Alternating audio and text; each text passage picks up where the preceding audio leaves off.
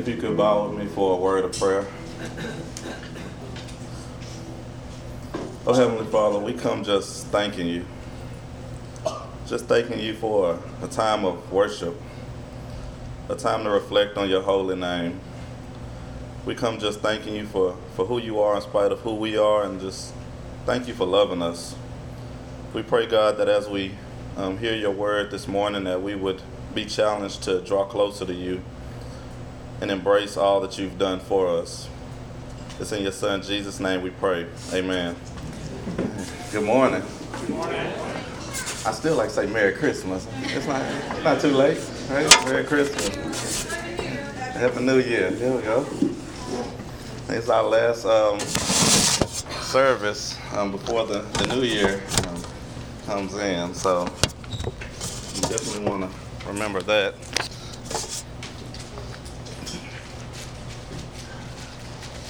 All right.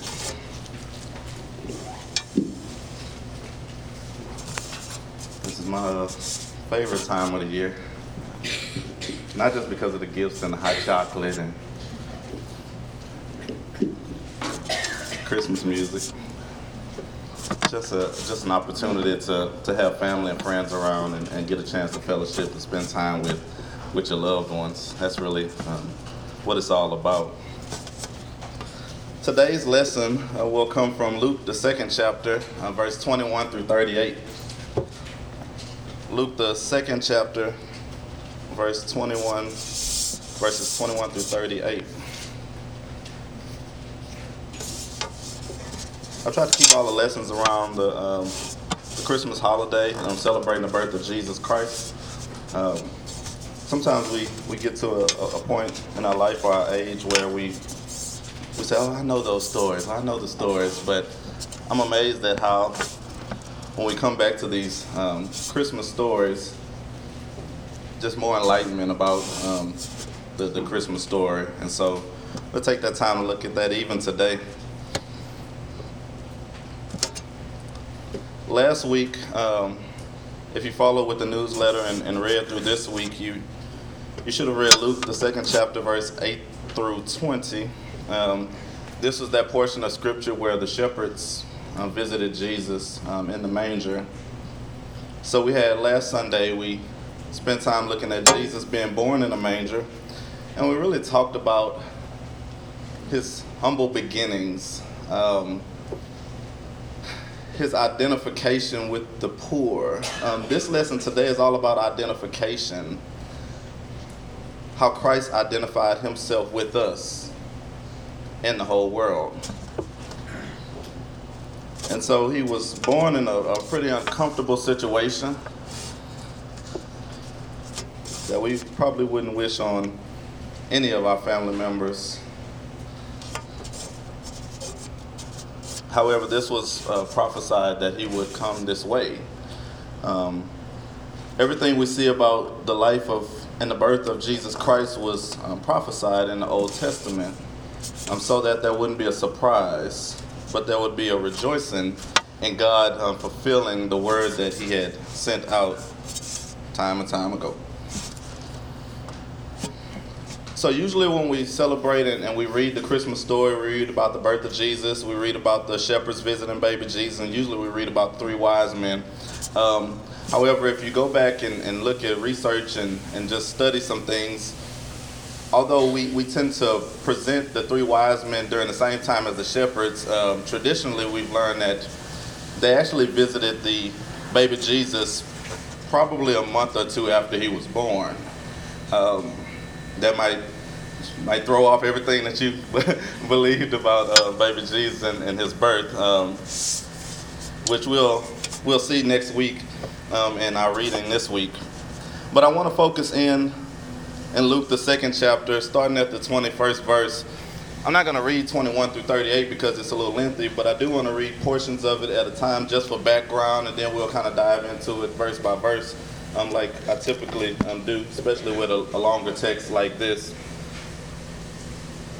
This is usually a portion of scripture that tends to be overlooked. Like we celebrate the birth of Jesus, shepherds, wise men, and then we kind of move on to Jesus being 12 years old at the temple, with the religious leaders, and then we kind of move on to his ministry. So we skip over many times this portion of text where Christ is taken to the temple for a dedication ceremony.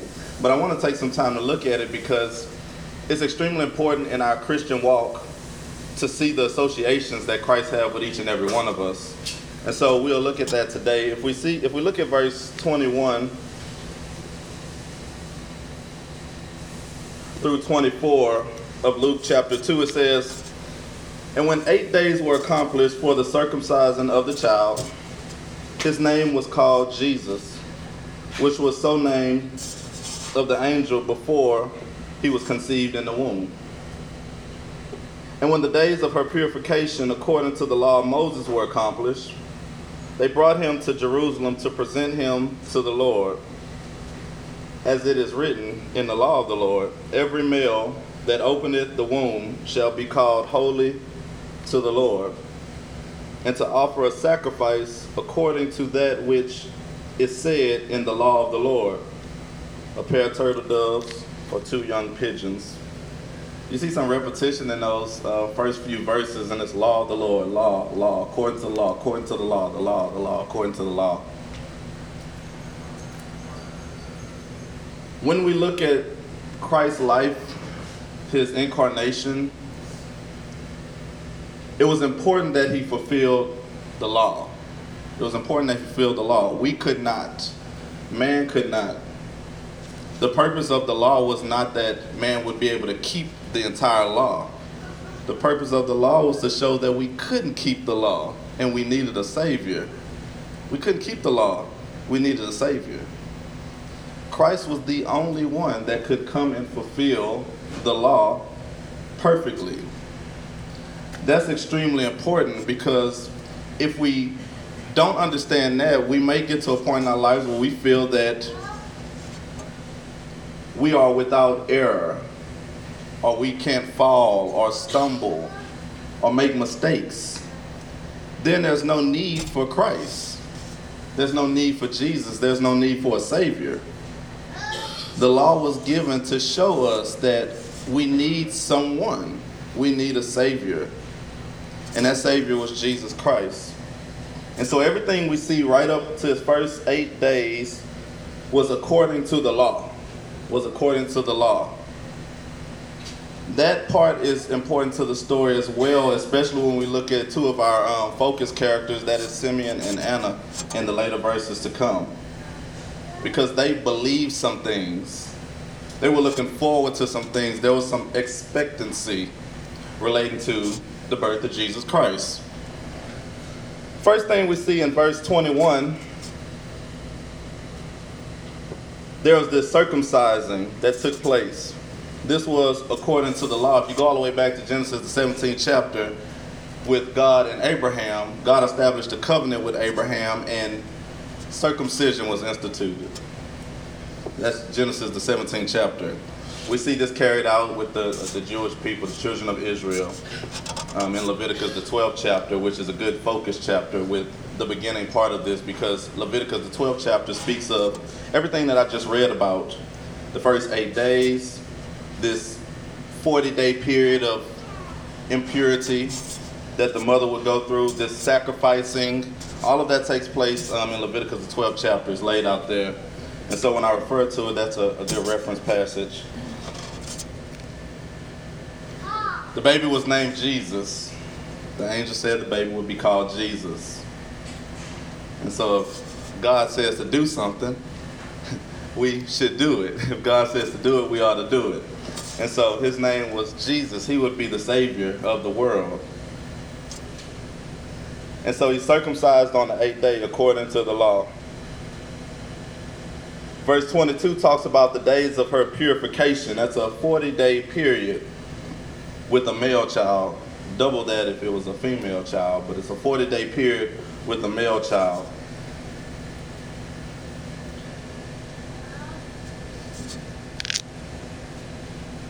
You have this verse 23 that says, as it is written in the law of the Lord, every male that openeth the womb shall be called holy to the Lord. That's a verse directly from Exodus, the 13th chapter, and the 2nd verse. I'm pointing out the reference scriptures because I want to reiterate that everything that happened here was according to the law and according to Scripture. Everything that happened here was according to the law and according to Scripture.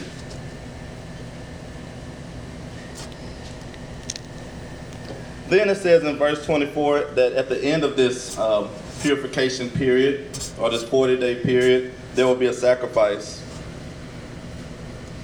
The sacrifice here, as I referenced last Sunday, was a pair of turtle doves or 2 young pigeons. That was the poor man's sacrifice. That was the poor man's sacrifice. If you didn't have a lamb, you would sacrifice a pair of turtle doves or 2 young pigeons. Luke especially likes to write about those that are ostracized, those that are outcasts, poor, widows, Gentile, those that may not have a good reputation to the public. That's Luke's writing. As a Gentile, that was his focus. And we'll see multiple examples of that actually in the passage today. So we have this period of time that's according to the law, 8 days after Jesus is born. He's circumcised, and then the 40th day he's taken to the temple for this dedication service. And in verse 25, we're introduced to a character that's extremely important to us understanding the significance of this lesson. We're introduced to a character named Simeon. Verse 25 says, "And behold, there was a man in Jerusalem whose name was Simeon. And the same man was just and devout, waiting for the consolation of Israel." And then your Bible might have a semicolon or a period. So I'd like to stop right there. There was a man in Jerusalem whose name was Simeon. And then it says that he was a just and devout man. And sometimes we read through that and say, okay, he was one that walked with God, or he obeyed God, and we kind of move past it. But the 2 words that we have here are important to how we ought to live our lives today and how we ought to walk as Christians.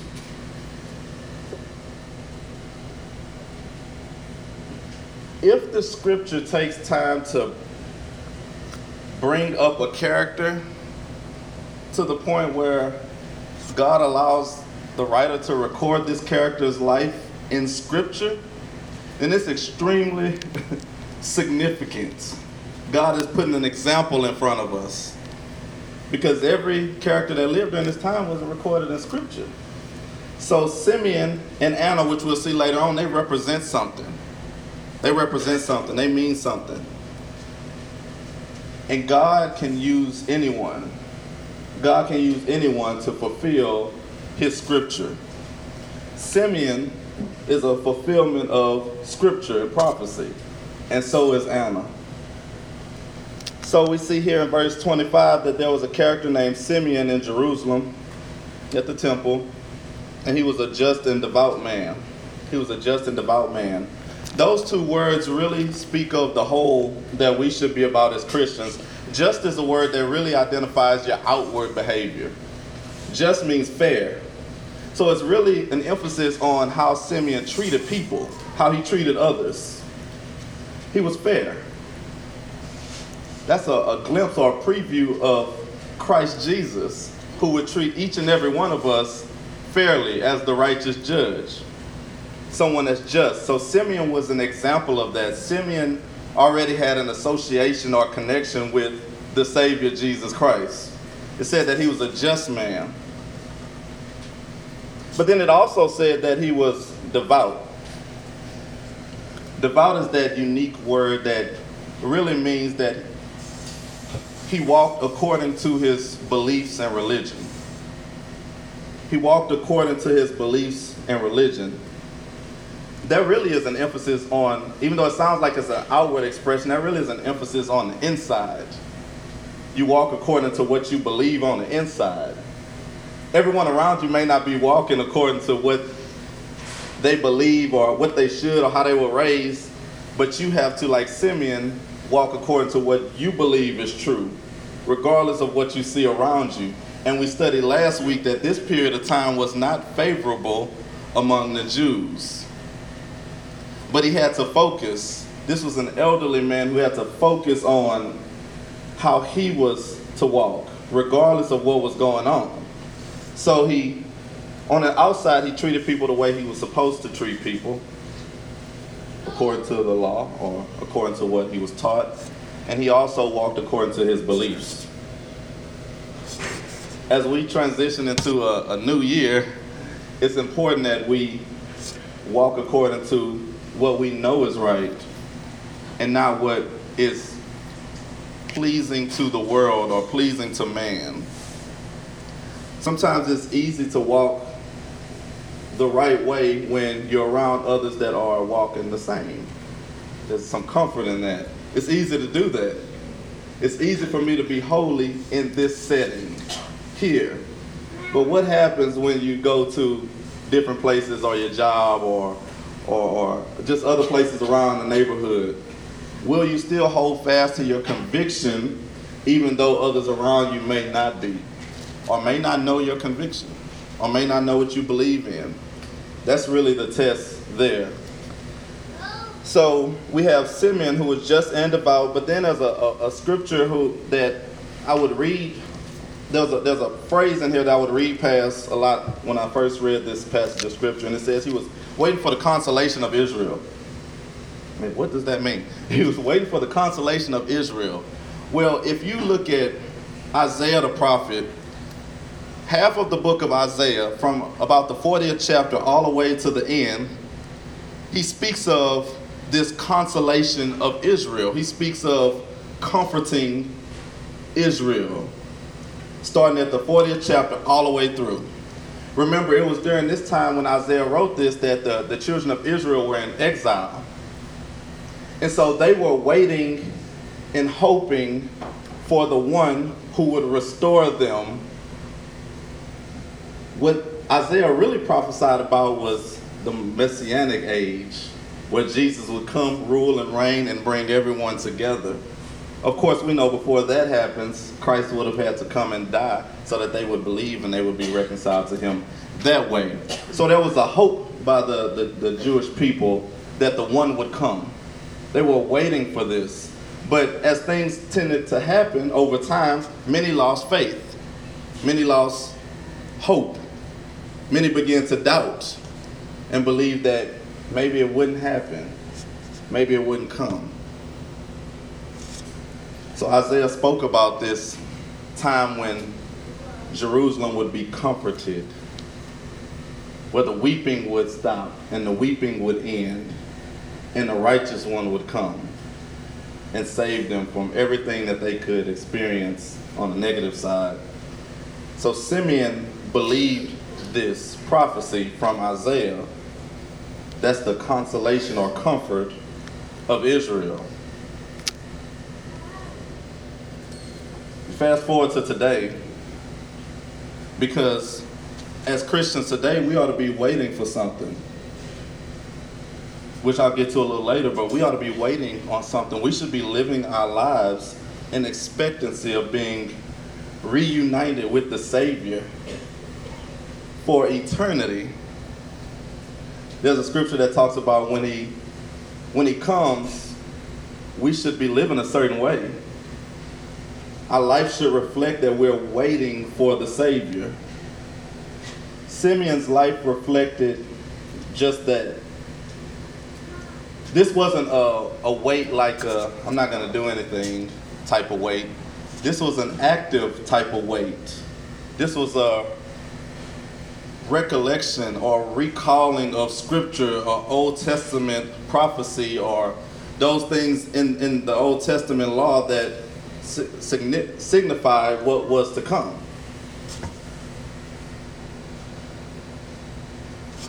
Simeon fulfilled scripture. There's a passage that I came across in the study of this lesson that I thought was interesting, because if you go to Psalms chapter 91, it speaks of this passage right here. In Psalms chapter 91, verse 16,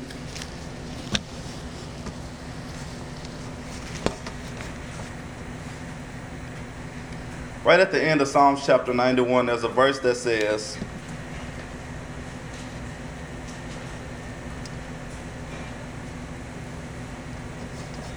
First of all, Psalms 91 is one of my favorite songs. It really speaks of God taking care of his people in the dark times, in times of despair, in times where things may be going rough. And right at the end of this chapter, it says, with long life will I satisfy him and show him my salvation. It says, with long life will I satisfy him and show him my salvation. So when you look at Luke, the 2nd chapter, and Simeon makes the statement in verse 29, Lord, now lettest thou thy servant depart in peace, according to thy word, for my eyes have seen thy salvation. Simeon is a fulfillment of a song in the Old Testament. God allowed him to live long enough to see the salvation of the Lord. The things that God has said in Scripture will come to pass. If God said it, it will come to pass. Abraham, Isaac, Jacob, they believed in God. Sometimes we say they believed in what he said. And I understand that. That's true. But they believed in God. So they didn't necessarily need to see the promised land to believe that God would give his seed the promised land. They believed in God. They wasn't holding fast to his word, they held fast to God. And God and his word go together. But they believed in God. So we have Simeon right here who believed. Even though he didn't see some things, until this day he believed. I'm going to believe just because God said it. If God said it, I will believe it. And so we have in Luke the 2nd chapter, Simeon, and then it says that the Holy Ghost was upon him and he began to speak some things. He really began to speak of the things that were in the Old Testament that they were seeing that day. It says that it was revealed unto him by the Holy Spirit that thou should not see death before he had seen the Lord's Christ. God told Simeon, before you die, you would see the Savior. You have faith, you believe, therefore you would see the promise come to pass. You had faith, you believed, therefore you would see the Christ. It says, and he came by the Spirit into the temple, and when the parents brought in the child Jesus to do for him after the custom of the law, then he took him in his arms and blessed God and said, this is the part where I wanted to grab the baby on the front row. I just wanted to grab a little bit, and I just wanted to hold the baby up. I was prepared for it. Yeah, I was going to grab Blake and just pick him on up. Simeon grabbed the baby for the dedication ceremony and held him up and said, Lord, now lettest thy servant depart in peace according to thy word. For mine eyes have seen the salvation, which thou hast prepared before the face of all people. He's also speaking of Isaiah, the 52nd chapter, that says just that the people would see the salvation of the Lord to all peoples. That's Isaiah 52:10. This is all people. This is why Luke likes to write about this, because this is not salvation for the Jews. This is salvation for all people. Jews, Gentile. Simeon is an elderly Jew that believes what God said and has had the privilege to see it come to pass. Verse 32 says, a light to lighten the Gentiles and a glory to thy people Israel. So that's Gentile and Jew. That's Gentile and Jew. It says, and Joseph and his mother marveled at all the things that were spoken of him. because he's not just speaking about what's happening at that moment. He's speaking about what would happen all the way through the millennial reign. He's speaking of some future things as well. And then he says to Mary two things. In verse 34, it says, "And Simeon blessed them and said unto Mary his mother, Behold, this child is set for the fall and rising again of many in Israel." That's straight from Isaiah chapter 8.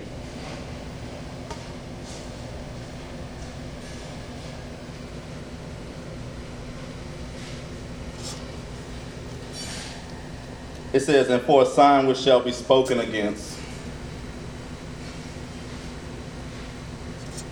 35 says, "Yea, a sword shall pierce through your own soul also, and the thoughts of many hearts may be revealed." And then he speaks to Mary and say, "You will have pain as well, because you will see your son being crucified." John chapter 19 records this painful experience that Mary had a chance to see.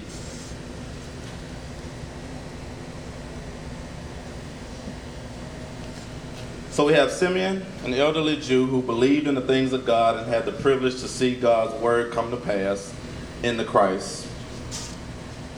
And then we have Anna. Verse 36 through 38 says, "And there was one Anna, a prophetess, the daughter of Phanuel of the tribe of Asher. She was of great age and had lived with her husband 7 years from her virginity. And she was a widow of about 84 years, which departed not from the temple, but served God with fasting and prayers night and day. And she coming in that instant gave thanks likewise unto the Lord, and spake of him to all them that looked for the redemption in Israel." So we have this phrase again, redemption in Israel, consolation in Israel. What's interesting when you look at verse 36, it says that Anna was a prophetess, but this scripture doesn't record anything that she said. And a prophetess is one that spoke, in this time, spoke on behalf of someone. So she spoke on behalf of Christ. But nothing that she said is recorded here in scripture. And so I was puzzled by that point. Like, why don't we have any of her words here in scripture? It must be that we didn't need any of her words here in scripture. Otherwise, God would have inspired Luke to write it. But instead, we do have some important characteristics about Anna that are worth noting. The first, it says that along with her being a prophetess, her name is Anna. Anna means grace. Anna means grace. Anna is the Greek of Hannah, which means gracious. So everything relating to her name, her father's name, and her tribe is important for us as Christians in understanding the value of the birth of Jesus. Remember, when we talk about grace, so God allows grace to come in this story right here, in the woman Anna. The thing that we have to remember about grace, and we can't forget about grace, is we can't earn it or merit it. We don't deserve it. That's something that we probably should say every week, because if we don't say it, it's very likely that we'll lean on our own understanding at times and feel like we've done something, or maybe we've contributed to God's plan and enhanced it and made God's plan better. But we haven't, and we can't. The only thing we could do is be on the receiving side of it. We can't add value to God's plan. So we have Anna, who comes in the picture, and it says that she was the daughter of Phanuel.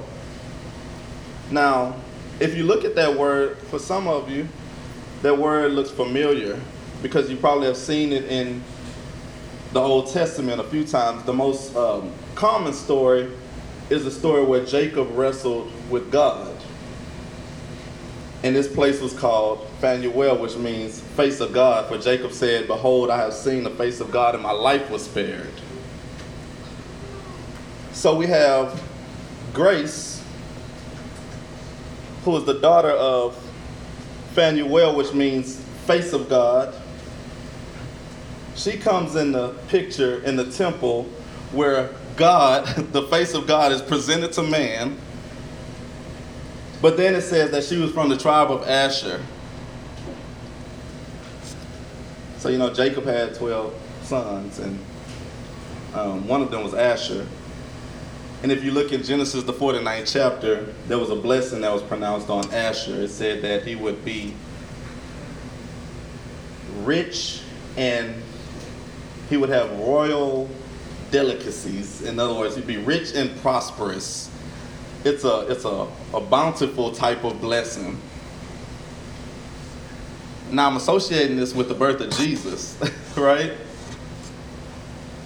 Who, in the birth of Jesus, God gave to us graciously, God himself, so that we would receive riches and be blessed abundantly. He said, I came that you might have life, and you might have life in abundance or abundantly. And we see all of this here just by the presentation of this woman, her tribe, and where she's from. But then it also says a couple of things also about Asher. The name means happy or blessed. That's what the name means. It means happy or blessed.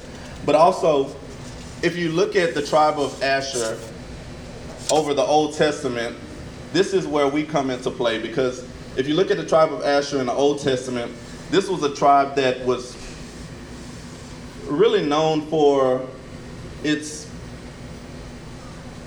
decision making, and a lot of it was its bad decisions. For example, God commanded them to drive out the Canaanites. The tribe of Asher did not. They dwelled with the Canaanites. They kind of believed in that, like, live and let live type of thing. You know, some of us believe in that. You know, we may not want to tell someone something that may benefit them or help them, so we say, well, I'm just going to let them do whatever they need to do. They live and let live. You see them a few other times in the Old Testament. Another common one was during the life of Gideon, where he was seeking help, him and his men, and the tribe of Asher refused to help. So a lot of what you see with Asher is the opportunity to make good decisions based on what they had been blessed with, and they refused to do it. Now, the reason I'm pointing that out is because when I look at each and every one of us in here, God has blessed us tremendously. First of all, you got to believe that, though. Sometimes we walk like we don't have anything. You know, like we're paupers or we're poor, or we don't have the riches of Christ Jesus, and we do. So the first thing we have to do is believe that. The second thing we have to do is act accordingly. If I know that I am blessed abundantly from Christ Jesus, I don't worry, because he's going to take care of me. I don't have to worry. He's going to take care of me. Sometimes things will get hard. Sometimes there will be dark nights. But he's there with me. He will provide whatever I need in my time of testing. We talked about this. God has blessed us tremendously. But sometimes people can't hear it. Our speech doesn't show that. Sometimes people can't see it. Our behavior and patterns of life don't show that we are blessed. Maybe you've never been around a really rich person, but a person that knows he's rich, there's a walk. They don't worry about things because they know that they have the resources to take care of it. If we are rich in Christ, we have the resources through Christ Jesus to take care of any situation that we go through. So this is what's presented in this text with Anna, because God is presenting the life and the birth of Jesus Christ to show us that we have everything we need through Christ Jesus. She was a widow. Your scripture, depending on how you read it, it's viewed a couple of ways. It says that she was a widow of 84 years. Some read that she's 84 years old, or some read that she was actually widowed for 84 years. So she could have been from 84 years to like 104, just really depending on how you look at it.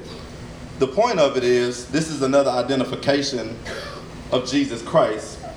So far, he's identified with the poor, man and woman, because we have this here in the text. devout and just believers. He's identified with all people, Jew, Gentile.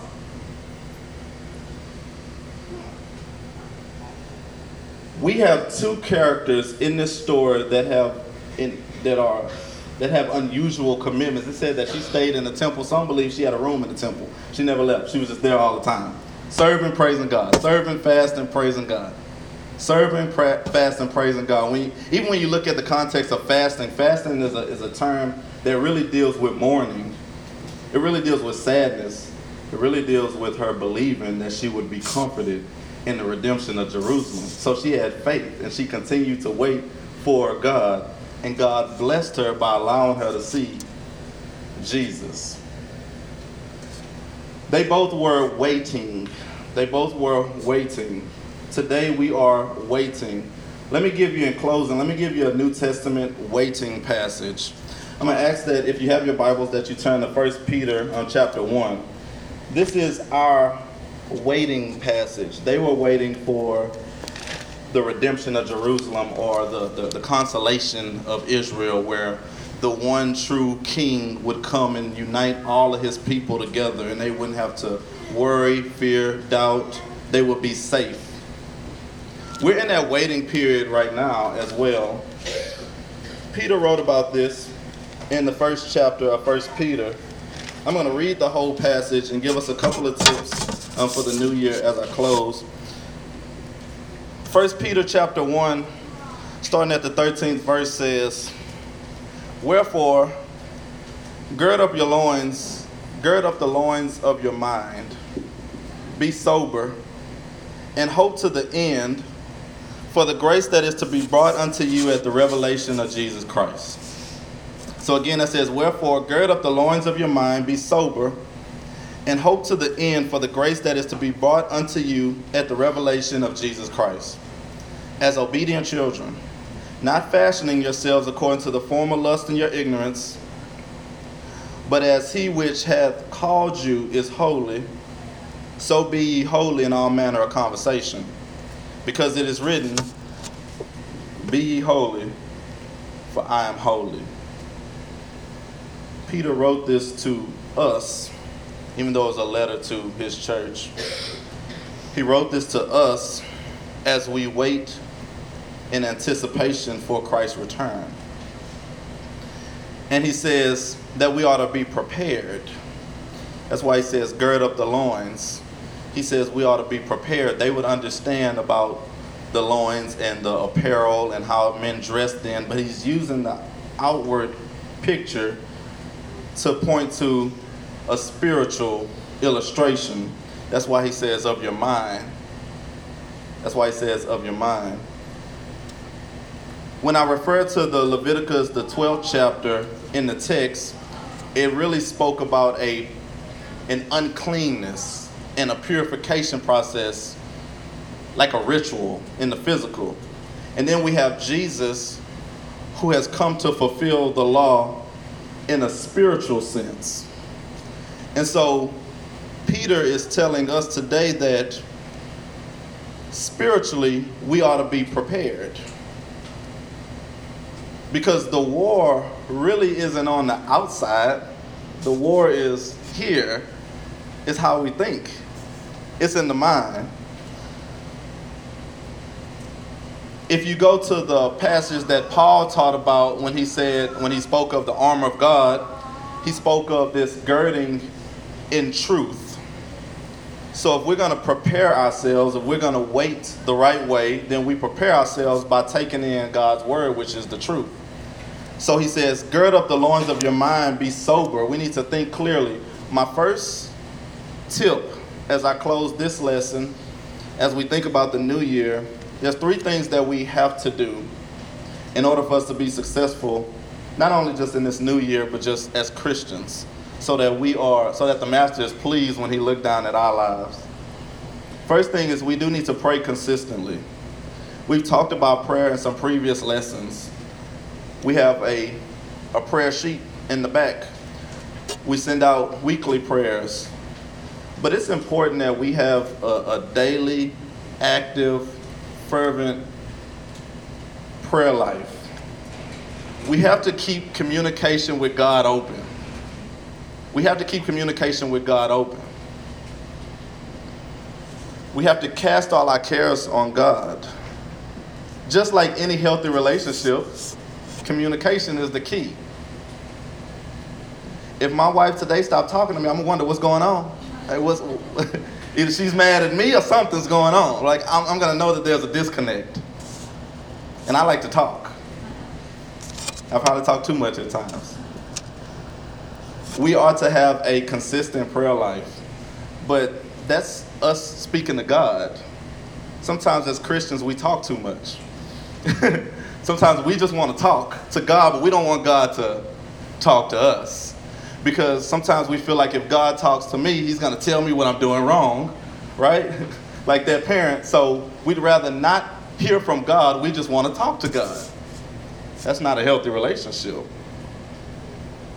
We need probably to talk less and listen more to God. Jesus said, he that hath an ear, let him hear. That's not a hear, that's a hear to obey, a hear to do. We need to hear from God. How do we know how to walk or live as Christians if we don't have the instructions from God? So our second tip is we need to get into the Word daily.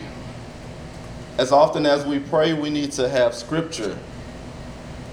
We need to study God's Word. We need to read passages. We need to familiarize ourselves with God. We will only know God through his Word.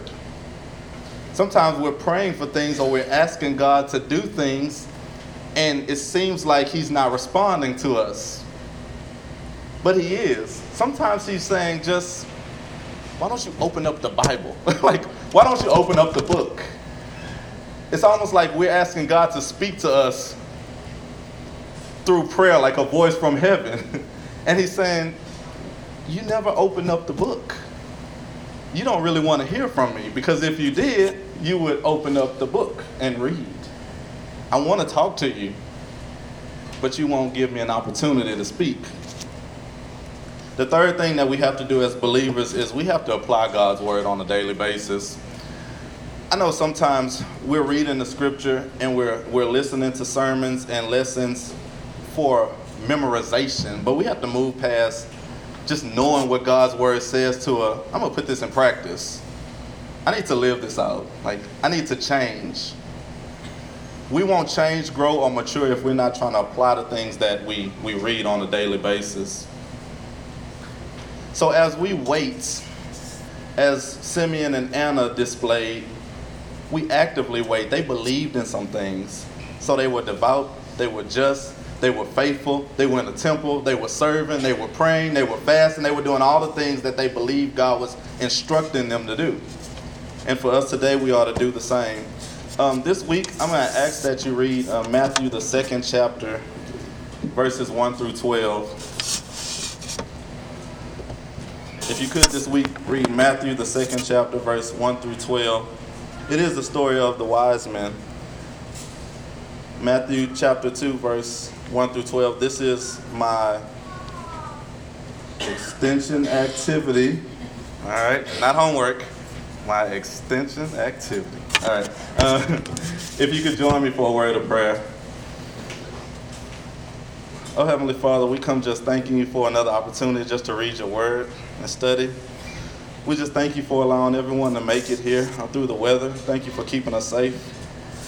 We just thank you for giving us examples in Scripture of how we ought to live as we prepare for you, to be with you, to live with you in eternity. We just thank you for loving us and providing for us through your Son, Jesus Christ. We ask that you would bless the remainder of this service and that you would protect us as we leave this place. It's in your Son, Jesus Christ's name we pray. Amen. And remember, if you have a prayer need or you have something that you need to talk to Robert